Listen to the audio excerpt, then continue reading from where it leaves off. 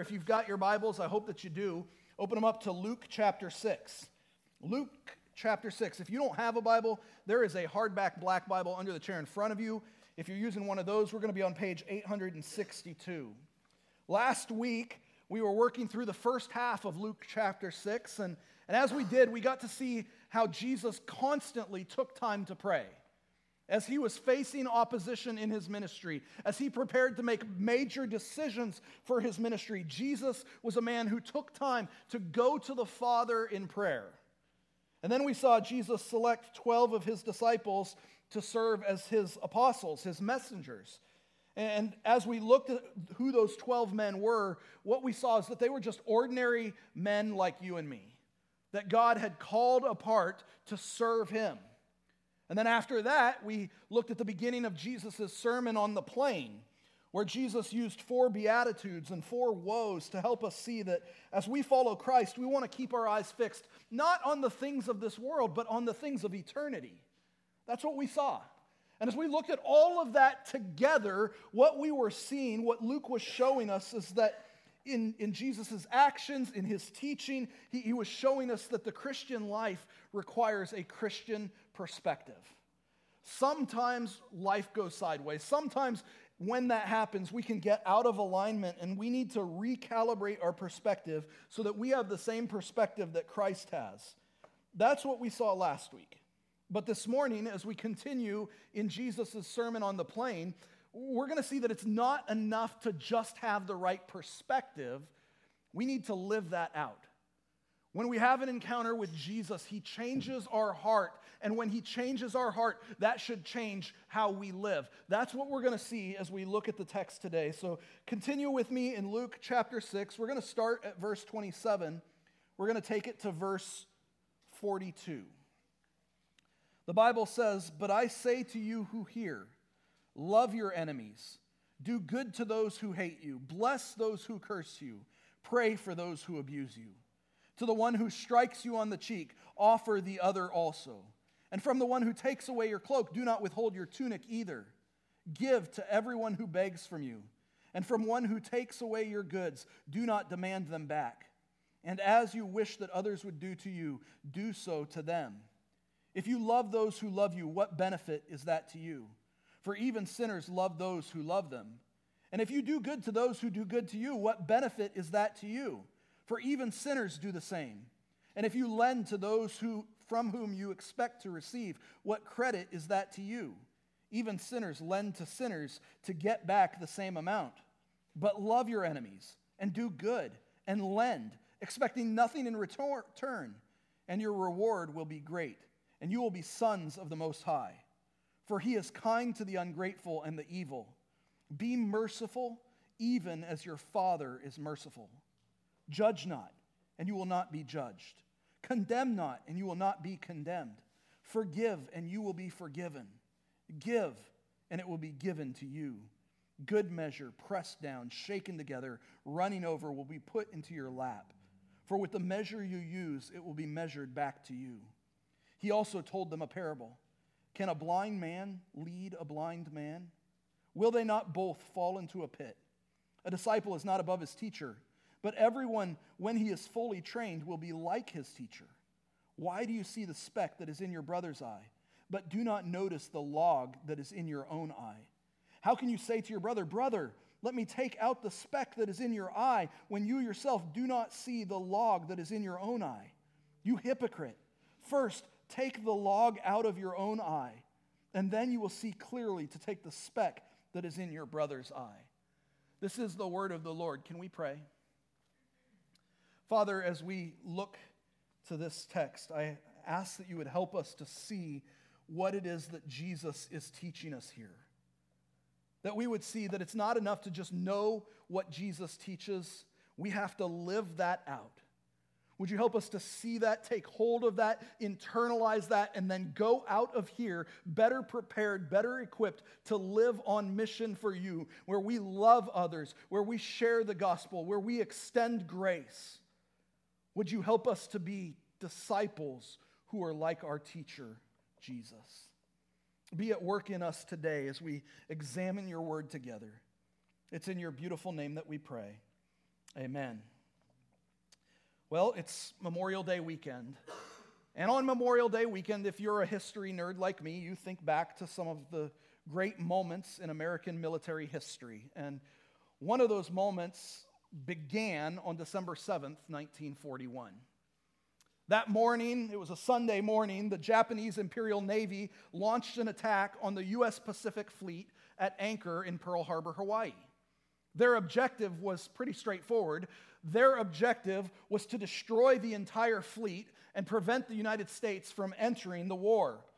And while the Japanese did strike a significant blow to the U.S. Navy, sinking or damaging all 8 battleships present, as well as 3 cruisers, 3 destroyers, 2 other ships, and then destroying more than 180 aircraft, their objective was not achieved.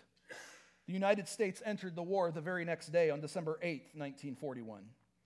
But with the loss of those battleships, it forced the U.S. Navy to change its warfighting doctrine. The aircraft carrier had to replace the battleship as the Navy's principal offensive weapon, and with that change, the need to rapidly produce aircraft carriers grew. At the beginning of World War II, the United States Navy had 7 fleet carriers, and a fleet carrier took more than 18 months to produce. But naval engineers, they developed a shortcut to help fill the gap as they worked to build more fleet carriers. And that shortcut came to be known as the escort carrier. Escort carriers were smaller than fleet carriers, but they were fast to produce because they were built from already existing merchant ships. Cargo ships and tankers were transformed in a matter of 2 to 3 months into capable warships, where once these ships had served in a support capacity, where they were transformed into effective offensive weapons. In fact, they were so effective that by the end of World War II, the United States Navy had commissioned 86 of them. Merchant ships were transformed into aircraft carriers. And when that transformation happened, everything about those ships changed. Their role, their purpose, their mission, how they operated on a day-to-day basis, all of that changed. And if you think about it, the same thing is true for disciples of Jesus. When you have an encounter with Jesus, he transforms your heart. And when he transforms your heart, everything about your life should change as well. That's the main idea that Jesus is teaching us here in the middle of this sermon on the plain. A transformed heart will result in a transformed life. The two are inseparably connected. When Jesus changes your heart, he changes how you live. You don't have an encounter with Jesus and stay the same. Your life changes, and that's the point that Jesus is making here in these verses. A transformed heart will result in a transformed life. That's our main idea that I'd like you to walk away with today. If you hear nothing else, hear that. Now, as we look at this together, I'd like you to notice that when Jesus calls us to follow him, he calls us to live differently. And that different, transformed kind of life begins with love. But it's not the kind of love that you'd expect. No, it's a radical kind of love. Take a look at what he says there at the beginning of verse 27. Jesus says, "But I say to you who hear, love your enemies." Now, it's no surprise that as Christians, we're called to love others. But our enemies? Really? That's who he's calling us to love? That's not what we'd expect. But that's the command he gives us here. Love your enemies. Jesus is calling us to love the very people that everything in our being is telling us we should hate. This love that we're being called into here, it's anything but ordinary. This is hard. This is countercultural, but it's the kind of love that's appropriate for someone who has experienced God's love. It's the kind of love that you would find appropriate for someone who has experienced God's forgiveness. Because the truth of the matter is, this is how God has loved us. Over in Romans chapter 5, verse 10, Paul tells us that all of this. He tells us that while we were enemies, not neutrals trapped between warring parties, not victims of circumstance in the wrong place at the wrong time, while we were enemies, we were reconciled to God by the death of his Son. Now, I know we don't like to think of ourselves that way, but that's who we were before Christ. We weren't just good people who made bad decisions every now and then. We were rebels and traitors. We were sinners deserving wrath. We were enemies of God. That's who we were. But Paul tells us in Romans 5, God shows his love for us, and that while we were still sinners, in the moment where we were still enemies of God, Christ died for us. That's how God has loved us. And so it makes sense that as God transforms our hearts, he'd call us to reflect that love. As Jesus begins this portion of his sermon, he's calling you to love your enemies. And as he continues, he does two things at once. And I absolutely love this. Because I don't know about you, maybe it's just me. When I see a command as radical as this, a command to love my enemies, when I see Jesus tell me that, my sinful heart starts asking questions. My sinful heart starts asking questions like, well, who's my enemy? As if there's this like weird middle ground where you're not family, but you're not my enemy, and so I don't have to pay any attention to you. Right? Like, so I'll ask questions like that. Who's my enemy? But I'll also ask questions like, well, how exactly am I supposed to love my enemy? And what I love about what Jesus does here is he answers both of those questions right here at the same time. Take a look, starting there in the second half of verse 27. Jesus says, love your enemies. And then he starts to flesh that out. He says, do good to those who hate you. Bless those who curse you. Pray for those who abuse you. To the one who strikes you on the cheek, offer the other also. And from the one who takes away your cloak, do not withhold your tunic either. Give to everyone who begs from you. And from the one who takes away your goods, do not demand them back. Do you see how Jesus is answering both of those questions right there? When my heart starts asking the question of, well, who qualifies as my enemy? Jesus answers, your enemy are those people who hate you. Those people who curse you, who talk bad about you and disparage you. Your enemies are the ones who abuse you. Your enemy is the guy who blatantly and publicly disrespects you, the one who takes advantage of you, the beggar who makes you feel guilty for what you've earned on your own, and the one who steals your hard-earned money. Jesus gives all these examples of different enemies to help us see that the word enemy here is all-encompassing. And so the answer to who qualifies as my enemy when it's talking about what Jesus is commanding us to do here, the answer is everyone I'm not naturally inclined to love. That's who I love. My enemy is everyone I'm not naturally inclined to love.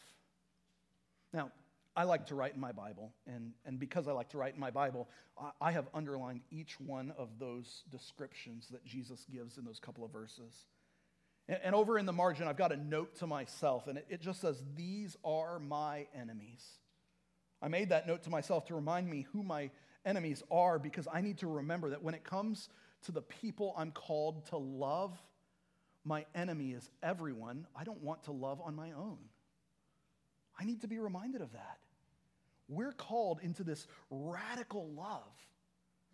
But the second question that my heart likes to ask when it's seeking to find the limitations on how far this command goes, that question is, how exactly do I love them? Jesus answers that question right here too. So what Jesus does is he uses this hyperbolic language to help us see that the love we're called into is a radical love. It's expressed in ways that are so much different from the way the world has us love. Look at this one more time, starting there in the second half of verse 27. He says, do good to those who hate you. When people treat you with disrespect, when they treat you with hatred, you don't hate them back. You show them kindness and grace. You do good to them. When people curse you, when they disparage you, you bless them. When people abuse you, you pray for them. In my life as a Christian, one thing I have learned to be true is that it's really hard to hate somebody that I'm constantly praying for. I mean that. Like, if there's somebody that you just can't stand, somebody that's hurt you, somebody that's done something wrong to you, and you find yourself with this growing animosity, this growing dislike, this growing hatred for that person, one of the best things that you can do to fight that hatred and live in this command that Jesus is giving us is to pray for them. Like, ask God to bless them. Ask God to work in and through them. Because when you're praying for somebody all the time, what starts to happen is you remind yourself that that person who you want to hate needs Jesus just as much as you do.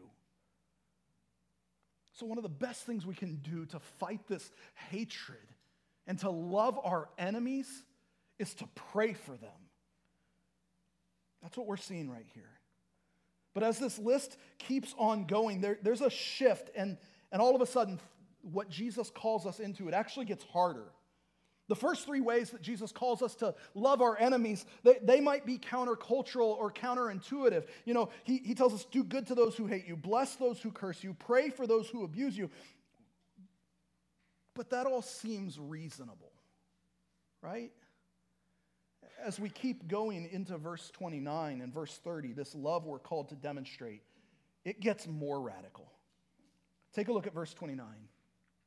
Jesus says, to the one who strikes you on the cheek, offer the other also.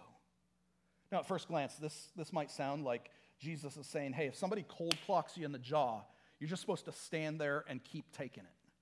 But that's not what Jesus is talking about here. What he's talking about is more like the backhand across the face. It was the ultimate sign of disrespect in his day. And if we understand that, we can really identify with this command right here. Because as a society, we highly value respect. And we're sensitive to the slightest disrespect. As a society, we are easily offended. We're easily insulted, but what Jesus is telling us here is that when those insults come, when that disrespect comes, love excludes revenge. You hear me on that? It's not even an option for us. Instead, we offer the opportunity for additional disrespect by continuing to love that person. When insulted and disrespected, instead of becoming hard-hearted, calloused and closed off, we continue to be vulnerable and open. We continue to love in spite of the risk of additional insult. I'm telling you, this kind of love is radical. And the examples that Jesus gives there in the second half of verse 29 and then in verse 30 takes that emotional response and reminds us that we do the same thing with our physical property. Take a look. Jesus says, and from the one who takes away your cloak, do not withhold your tunic either. Give to everyone who begs from you. And from the one who takes away your goods, do not demand them back. If somebody tries to steal your coat, Jesus is saying, the response of love is not to be closed off and defensive. No, you continue to love that person. You let them have your shirt as well. That's what he's saying. If someone begs from you, even if they don't deserve it, you give. If someone steals your property, you let it go. That's how we love. But even as I say that, I find myself a little bit repulsed, right? This is radical. Our natural inclination is not to love like this, but this is how we love. Personal affronts like theft and attacks should be met with open-heartedness and even generosity. Because we know that generosity is a fundamental, concrete expression of love. This really is radical. And without minimizing how radical in nature this love that Jesus is calling us to express is, I do want to point out that I said a moment ago that Jesus is using hyperbolic language here. And I feel like we need to talk about that for a minute because we're going to see this more as we see Jesus teach. There are times where Jesus uses hyperbole as he teaches. He uses extreme examples to make a point. Later, Jesus is going to say, if you will come after me, anyone who wants to come after me, let him deny himself, take up his cross, and follow me. Now, when Jesus says that, he's not saying that you literally have to be nailed to a cross, that you literally need to be crucified in order to be his disciple. That's not what he's doing. It's hyperbole. He's using an extreme example to make the point that to be a follower of Jesus, everything else has to take second place. You have to die to self and put Jesus first in everything. It's hyperbole. And Jesus is using hyperbole here too. He's making an extreme example to make a point. He's giving us extreme examples to emphasize the reality that the kind of love we're called to express is radically different than the kind of love we see in the world. These commands aren't meant to be obeyed completely literally. In fact, as you look at just a couple of them, you can fairly quickly come up with some obvious examples where if you were to obey these commands completely literally, it would be absurd or even displeasing to God. Like for example, Jesus isn't saying that a spouse or a child should endure physical abuse in the name of turning the other cheek, right? And giving a drug addict money because he's begging for it and we're commanded to give to the one who begs, giving a drug addict money so that they can go and buy more drugs, further enslaving themselves to their addiction, that would not be an expression of Christ-like love for that individual, would it? Right? These commands aren't meant to be taken to the extreme. This is hyperbole, but that doesn't make the love we're called to express any less radical. We're called to show a radical love that puts the other above ourselves in all things. Which is why Jesus' instructions, all of them about loving your enemy, can be summed up in the golden rule he gives us there in verse 31. Jesus says, as you wish that others would do to you, do so to them. How do you love your enemies? You treat them like you want others to treat you. You love them like you want others to love you. When you have an encounter with Jesus and he transforms your heart, it's going to lead you to love your enemies. But that love isn't forced. That love is the overflow of the love you've received from God. And when you love like that, you're going to stand out from the crowd. You're going to be different from everybody else around you because you're going to look like your heavenly Father. Keep reading there in verse 32. Jesus says, if you love those who love you, what benefit is that to you? For even sinners love those who love them. And if you do good to those who do good to you, what benefit is that to you? For even sinners do the same. And if you lend to those from whom you expect to receive, what credit is that to you? Even sinners lend to sinners to get back the same amount. Do you see what Jesus is telling us here? He's telling us that love isn't unique to his disciples. Lots of people love sinners, people with no relationship to God, people who are not followers of Jesus. They know how to love other people too. Like, we don't have a monopoly on the market of love as Christians. But their love is always directed inward. They love those who love them. They give to those who are going to give to them. They do good to those who do good to them. They lend expecting repayment and interest. But that's not why we love. We love from the overflow of the love we've received from God. Because when we do, we're able to show this world what God's love is like. We become like this walking preview of the love of God. When we love others, people get a chance to see what it's like, how their Father loves them and draws them in when we repent of our sin and we place our faith in Christ. We get to model God's love to a world that needs to experience that love. That's why we love. You see, we're not called to just be good people. Like this idea in America where the good Christian behaves this way and does these things and votes for these people. That's not what we're called to. We're called to model the love of God to a world that needs God's love. And that's what Jesus is saying here as he continues, beginning at verse 35. Take a look. Jesus says, "But love your enemies and do good and lend, not expecting nothing in return. And your reward will be great, and you will be called sons of the Most High, for he is kind to the ungrateful and the evil." Now, I need to pause for just a moment and note that Jesus isn't saying that you earn your place as children of God by lending and doing good and all of these things he's calling us to do right here. That's not what he's saying. What he's saying is that when you love, when you do good to others, when you lend expecting nothing in return, you demonstrate that you are a child of God because you're loving like he loves. You're like him. Now, if you have kids, you totally understand this. You've seen this with your kids. As your kids grow, they tend to pick up your habits and behaviors, whether you want them to or not, right? I can't tell you how many times I've heard, he's just like his dad. She's just like her mom.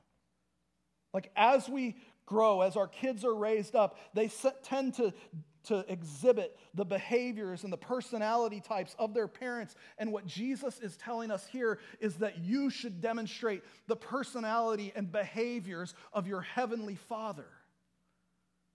That's what he's telling us right here. So this life we're living where we love our enemies, where we do good to those who curse us, where we show mercy and grace even when it's undeserved, it's meant to be a reflection of a Father who's done the same for us.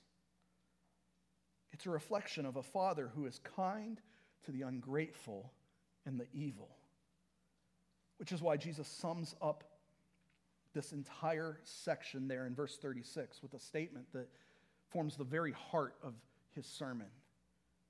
This is the reason, verse 36, this is the reason why we love our enemies. Take a look. He says, "Be merciful, even as your Father is merciful." We love our enemies because when we were enemies, God loved us. That's why we love our enemies. As followers of Jesus who have had our hearts transformed, that transformation leads us to look like our Heavenly Father, where we show mercy even when it's undeserved. And this mercy that we extend, I want you to recognize it's not limited to just our enemies. We extend this mercy in how we disciple other people and how we evangelize other people as well. And that's what we'll see as we finish out this section of Jesus' sermon. Take a look, beginning at verse 37, Jesus says, "Judge not, and you will not be judged. Condemn not, and you will not be condemned. Forgive, and you will be forgiven." Now, because of the way these verses have been misinterpreted and misapplied, especially in our current cultural moment, like you recognize this verse and its counterpart over in the Sermon on the Mount in Matthew chapter 7 are better known by many many non-Christians than John 3:16. Judge not, lest you be judged, right? We've all heard non-Christians say that to us, right? So before we talk about what Jesus is telling us, I think it'd be helpful to hear what he's not telling us. When Jesus says judge not, when he says condemn not, he's not telling us that we never judge between right and wrong. He's not telling us that we can't call sin, sin. He's not telling us that we shouldn't have discernment. And he's certainly not telling us that when we see someone trapped in their sin, we shouldn't step in and help. In fact, the parable that Jesus is going to use in just a moment tells us that there is a time and a place to rightly judge whether something is good or bad, whether something is sinful or God-glorifying. There is a time and a place where, as Christians, we should step in and help a brother or sister who is trapped in their sin. But that's not what this is talking about here when Jesus says, judge not, condemn not. What Jesus is forbidding here is a Pharisaical attitude. What he's condemning here is a judgmental spirit. What this is talking about here is that as disciples of Jesus who have experienced God's mercy, we of all people should extend that mercy to others. And we know that because the command from verse 36, be merciful, even as your Father is merciful, is the foundation on which these commands have been laid. Verse 36 gives us the lens through which we interpret verse 37. Just as God has shown mercy to us, so we're commanded to show mercy to others. And we show that mercy by living with a spirit of grace and forgiveness. Jesus is calling us to fight the temptation to become like the Pharisees.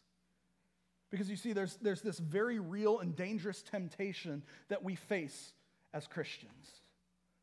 The longer you're a Christian, the more you learn what it is that good Christians do and don't do. And without even noticing, all of a sudden those do's and don't do's become this list of rules that we have to obey. And when we see somebody else breaking those rules, we judge them, we condemn them, we push them down and weigh them down with guilt. And we completely forget how desperate we were for God's mercy in our lives. The danger we face is that the longer you've lived in the grace and mercy of God, the easier it is to forget how desperate you were for that grace and mercy. And so instead of extending grace, we extend guilt. Instead of extending mercy, we condemn, but that's not what God has done for us. So what Jesus is telling us here is that when we've experienced that transformed heart, it transforms our lives, and we give grace, not guilt. As children of God, we emulate our Father. We give grace. We extend mercy. That's what Jesus is telling us here. We extend grace and forgiveness, and we give generously. Keep reading there in verse 38. Jesus says, give, and it will be given to you. Good measure, pressed down, shaken together, running over, will be put into your lap. For with the measure you use, it will be measured back to you. Jesus is telling us that the heavenly reward we will receive will be in proportion to how generous we were here on earth. And I love the imagery that Jesus is using here. The picture itself comes from measuring out grain. But if you've ever made a batch of chocolate chip cookies, you understand what he's saying right here. Right? Because if you've ever made a batch of chocolate chip cookies, when it comes time to measure out the brown sugar, how do you do it? You don't just take your scoop into the brown sugar and level it off with a knife like you do the flour and dump it into your mixing bowl, do you? No, you take that scoop and you, like full arm strength, ram it into that. You get that full of that brown sugar, and then you pack that brown sugar in, and then you add more brown sugar, and you pack it in really tight until you've got like this brick of sweet deliciousness. And you dump that into your batch, right? That's how we're supposed to give. Like we pack it in there. We pack in that generosity. And for the record, I absolutely think that Jesus' instruction here to give generously, it's talking about material giving, yes, but I think even more so, it's talking about the mercy we give and the forgiveness we extend. I think there are a lot of people who claim the name of Jesus Christ who need to hear this. We, of all people, should be the most generous with our mercy. We, of all people, should be the most generous with our forgiveness because God has been generous to us. And I think that becomes clear as we look at the parable that Jesus uses to cement the point. So take a look, beginning at verse 39. The Bible says, he also told them a parable. Can a blind man lead a blind man? Will they not both fall into a pit? A disciple is not above his teacher, but everyone, when he is fully trained, will be like his teacher. Why do you see the speck that is in your brother's eye, but do not notice the log that is in your own eye? How can you say to your brother, brother, let me take out the speck that is in your eye, when you yourself do not see the log that is in your own eye? You hypocrite! First, take the log out of your own eye. Then you will see clearly to take out the speck that is in your brother's eye. The point of this parable is pretty straightforward, and it actually sums up the whole passage we're looking at today. There's no room for pride or arrogance or self-righteousness in the kingdom of God. If you are a Christian, you don't get to be proud. You don't get to be arrogant. You don't get to look down on that person who's trapped in their sin. There's no room for that. Because we all, at one point or another, have been trapped in that sin. If you walk around with pride or arrogance or self-righteousness, seeing everyone else's sin, but unwilling to deal with your own, your heart hasn't been transformed. Because a transformed heart will lead you into a transformed life. You're a blind man trying to lead other blind men. You can't lead them to what they need because you haven't experienced it yourself. So first, you've got to take that pride and arrogance and self-righteousness and nail it to the cross. Put it to death. Receive the free grace that Jesus offers.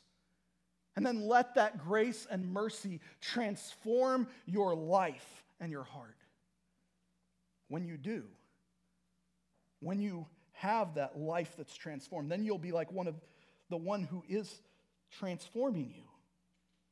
You'll be the student who's actually like his teacher. You'll extend grace and mercy yourself. You'll love your enemies. You'll look like your heavenly Father. You'll give grace, not guilt. You'll be ready then to help your brother or sister who's trapped in their sin. That's the point of this parable that closes out our text today. A transformed heart will result in a transformed life. On December 7th, 1941, there were a lot of ships whose role and function was to move cargo. They had no weapons, no armor. They were merchantmen, not combatants.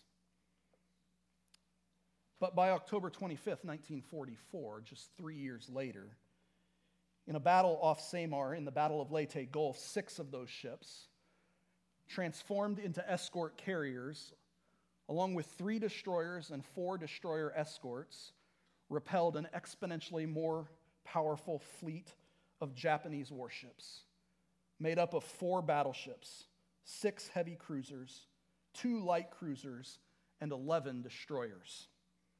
When the battle was over, the Japanese Navy as a whole had been rendered ineffective for the rest of the war. Ships designed and built to move cargo were transformed into effective fighting machines. And once that transformation was complete, everything about them changed. And if you're a Christian today, then everything about you should have changed as well. It's not enough to just know what Jesus teaches. We have to live it out in our lives. When Jesus transforms your heart, he transforms your life. And that's what we're seeing today. A transformed heart will result in a transformed life. So if we know that, and we've been transformed, all that's left for us to do is go out there and live that life out. Let's get out there and love our enemies. Love those who attack us. Love those who talk bad about us. Let's be the most loving people they've met. Man, those Christians over at Alberta Church are a bunch of bigots, but they love well. Do you hear the contradiction in what they're saying? Let's be people who live this out, who love our enemies, who do good to those who do bad to us. Let's look like our Heavenly Father. And let's give grace, not guilt. You can't guilt somebody into eternity. You can't guilt somebody into heaven. You can just lead them to the foot of the cross, where Jesus offers them the same mercy and grace that he offered to us, which is why we offer it to them as well. A transformed heart will result in a transformed life. So let's live that life out. Can we pray?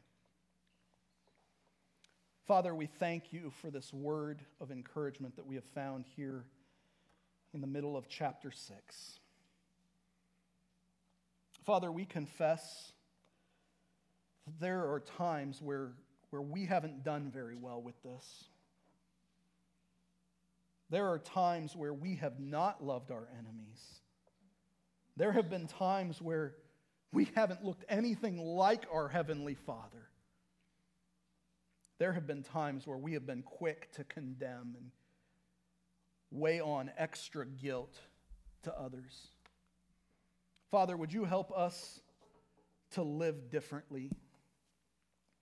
Would you transform our lives from one degree of glory to the next, where we look more like Jesus every single day? Would you help us when we don't want to, especially when we don't want to? Would you help us to love our enemies? Would you help us to be more like our Heavenly Father, where we show His love, we show His grace, we show His mercy to a world that needs love and grace and mercy?